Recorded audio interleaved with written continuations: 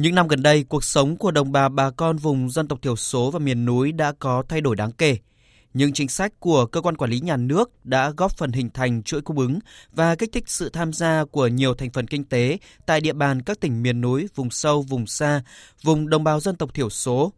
Nhiều sản phẩm của bà con đã được đầu tư theo hướng sản xuất hàng hóa, xây dựng thương hiệu sản phẩm gắn với những truyền thống văn hóa tập tục, nhiều mô hình sản xuất hiệu quả cao. Xây dựng và phát triển được một số thương hiệu sản phẩm hàng hóa của bà con được thị trường trong nước và quốc tế biết đến. Tuy nhiên, vẫn còn nhiều sản phẩm của bà con đồng bào dân tộc thiểu số chưa xây dựng được thương hiệu uy tín và xuất hiện trên thị trường.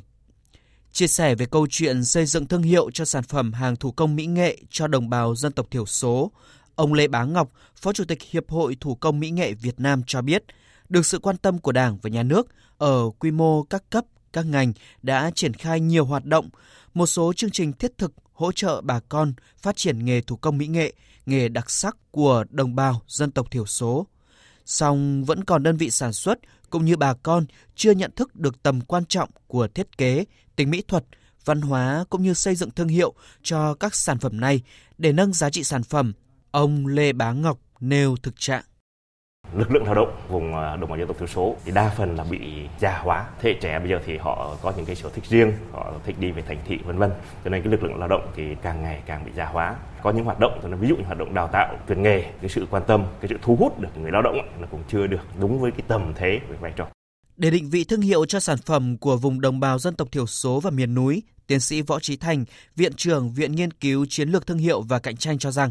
các sản phẩm vùng đồng bào dân tộc thiểu số và miền núi cần có tích truyện, sản phẩm gắn với tích truyện là câu chuyện văn hóa đằng sau. Bên cạnh đó, cần gắn với xu thế của thời đại, sống xanh, an toàn, nhân văn. Tuy nhiên, để làm được điều này, chỉ doanh nghiệp, đồng bào là chưa đủ nguồn lực, chưa đủ năng lực, cần sự hỗ trợ từ nhiều phía để tạo ra giá trị thương hiệu.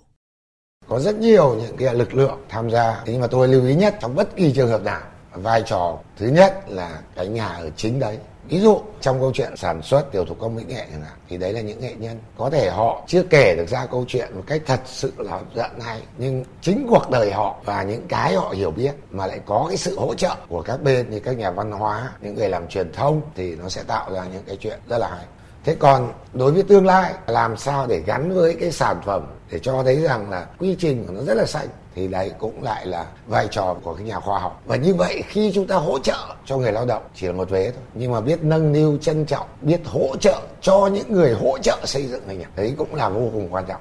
Xây dựng thành công thương hiệu cho sản phẩm vùng đồng bào dân tộc thiểu số và miền núi sẽ giúp nâng cao giá trị cho sản phẩm, đưa sản phẩm vươn xa hơn ra thị trường quốc tế. Theo các chuyên gia, trong thời gian tới, cơ quan quản lý, địa phương và doanh nghiệp cần phối hợp với người dân bản địa, nâng cao năng lực sản xuất, xây dựng thương hiệu cho sản phẩm vùng dân tộc thiểu số và miền núi. Quan trọng hơn cả là kết nối đưa hàng hóa lợi thế của các khu vực này vào các kênh phân phối ở thị trường trong nước và xuất khẩu ra nước ngoài.